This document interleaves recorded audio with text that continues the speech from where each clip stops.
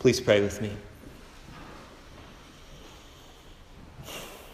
O Lord, grant us your grace to hear what you would speak, hearing to know you, knowing to trust you, and trusting you to serve and follow all the days of our life.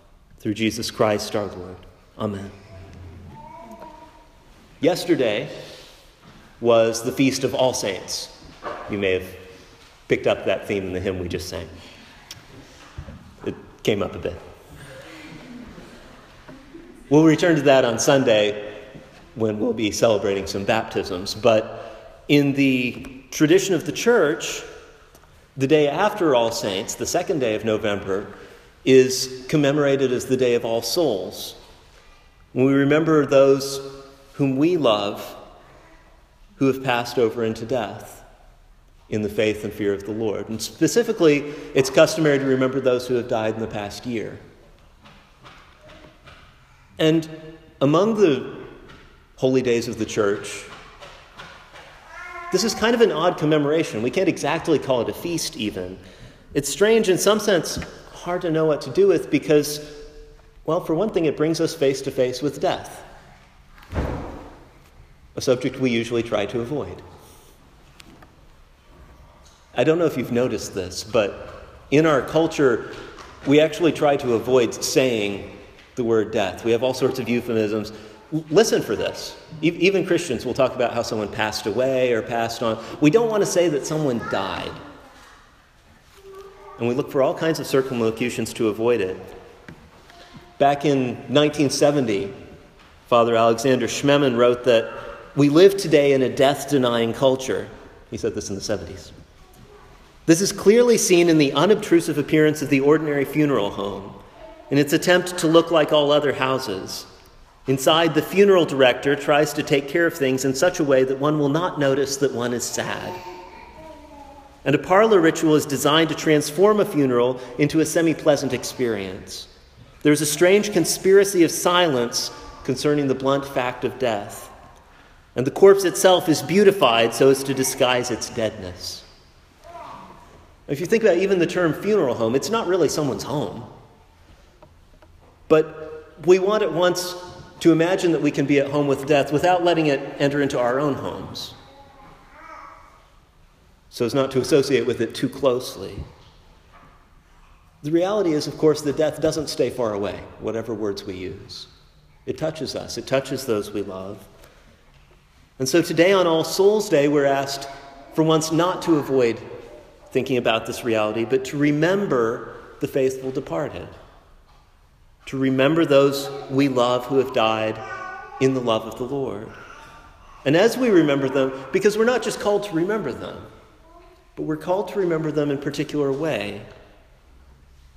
And the church bids us specifically to think about two things. First of all, to remember that their story is not over. We heard that in that really beautiful reading from the 3rd chapter of the Wisdom of Solomon.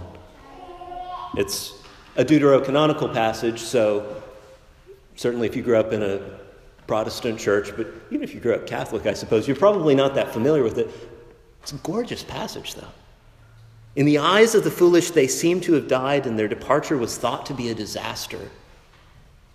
And yet it says their hope is full of immortality. They still have hope.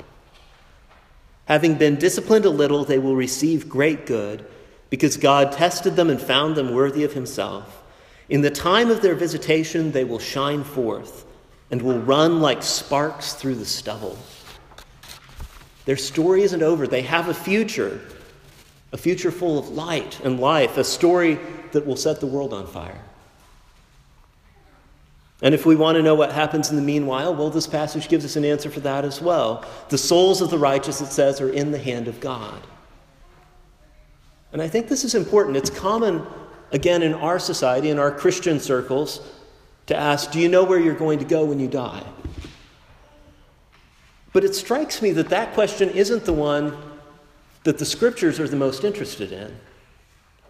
Although there are hints and there are gestures and fascinating images, parables, the question that Scripture most often asks and answers is not so much where as who. Not where will you be, but who will you be with? The souls of the righteous are where? Well, they're in the hand of God. And this takes us to the heart of the mystery of the gospel. Because in this world, death is our ultimate experience of separation, isn't it? Separation from others, even separation experienced within ourselves, the sundering of soul and body. And yet, every Sunday, every week, we make this strange affirmation in the Creed that the Son of God has also entered into death, that Jesus died. If death is the place of our greatest loneliness, he experienced that loneliness. He knew that dissolution. He felt that. And yet, somehow, that wasn't the end of the story. What do we say next? On the third day, he rose again in accordance with the Scriptures. Death was not strong enough to hold him. Jesus stood up and he walked out of the grave. Again, I love how Father Schmemann puts this. He says, the great joy that the disciples felt when they saw the risen Lord, that burning of heart that they experienced on the way to Emmaus, was not because the mysteries of an other world were revealed to them. No, why? Because they saw the Lord. Not where, but who. And he continues, in him, that is in Jesus, death itself has become an act of life. For he has filled it with himself, with his love and light. For neither life nor death can separate us from the love of Christ. There's this amazing moment in the first chapter of Revelation when John describes the awesome, terrifying vision of the Son of Man standing aflame with glory.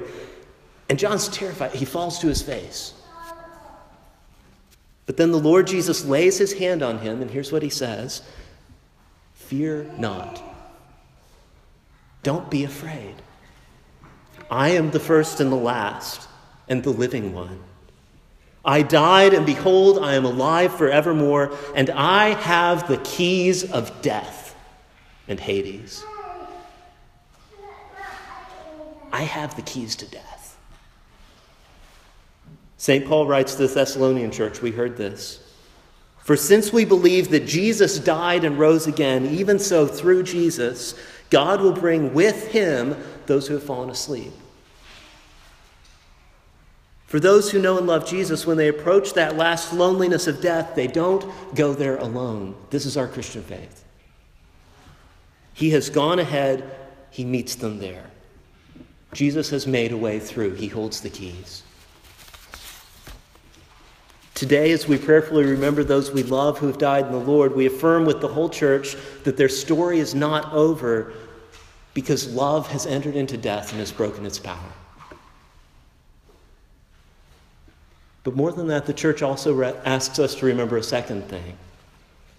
Not just that their story is not over, but also that somehow their story and our story are still the same story.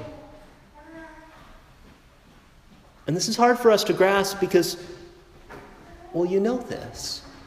We do experience the separation, the sundering from people we love.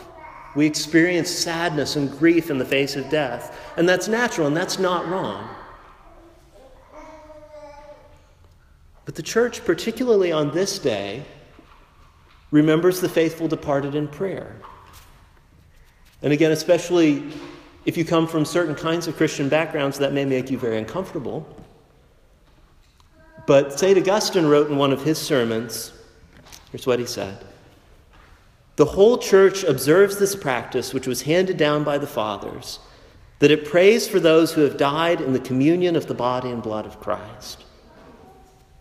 And if you want to understand why that is, if you want to understand what's going on there, I think the best place to start is to ask, why do we pray for anyone? Well, because God commands us to. We pray for them because we love them.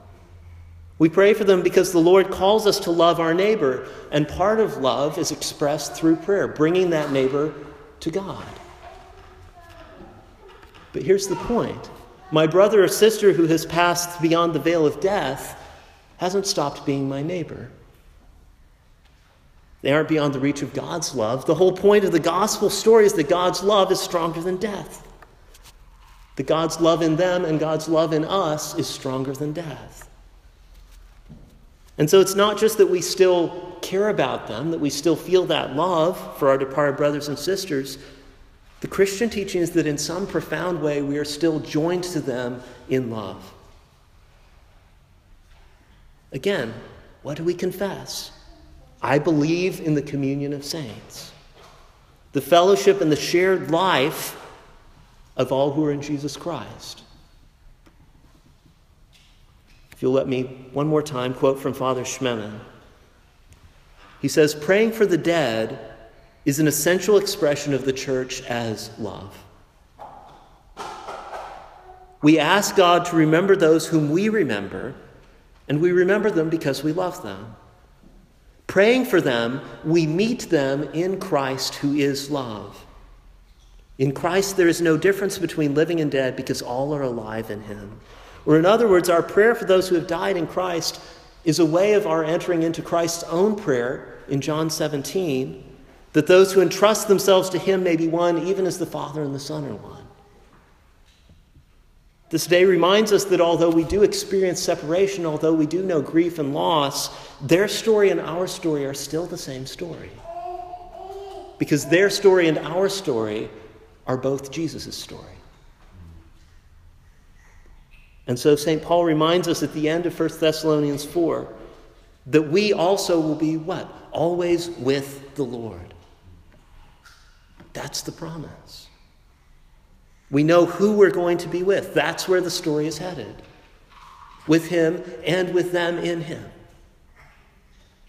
But also, even now in Jesus, we're joined to them in that communion of saints, in that communion of prayer, in that mutual participation in the love of the triune God.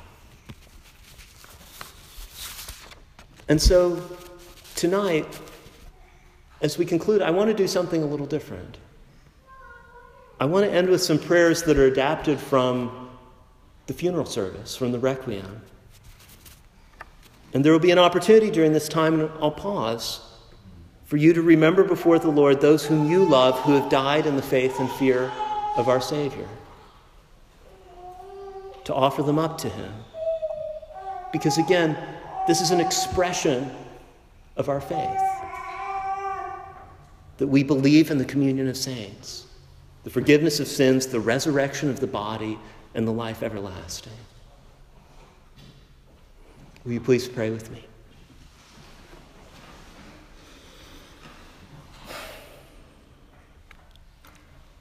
Almighty God, you have knit together your elect in one communion and fellowship in the mystical body of your Son, Christ our Lord. Grant, we pray, to your whole church, in paradise and on earth, your light and your peace.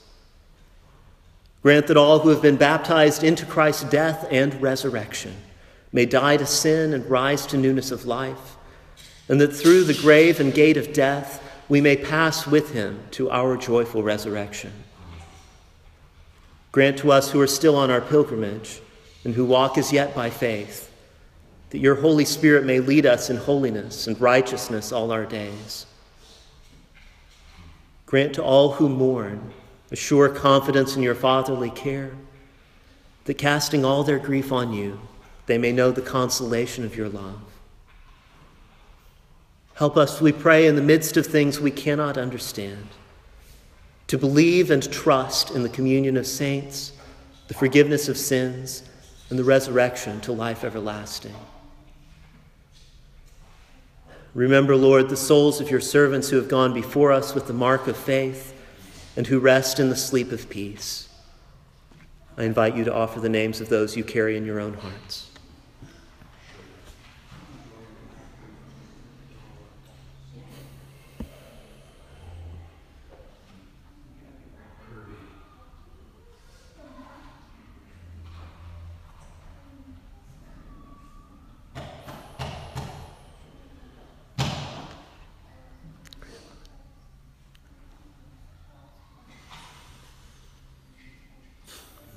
Grant us grace to entrust them to your never-failing love. receive them into the arms of your mercy, and remember them according to the favor you bear toward your people. Grant that, increasing in knowledge and love of you, they may go from strength to strength in the life of perfect service in your kingdom. Grant us, with all who have died in the hope of resurrection, to have our consummation and bliss in your eternal and everlasting glory. And together with the Blessed Virgin Mary, with patriarchs, prophets, apostles, and martyrs, with all your saints, to receive the crown of life which you have promised to all who share in the victory of your Son, Jesus Christ, who is alive and who reigns with you in the Holy Spirit, one God, forever and ever. Amen.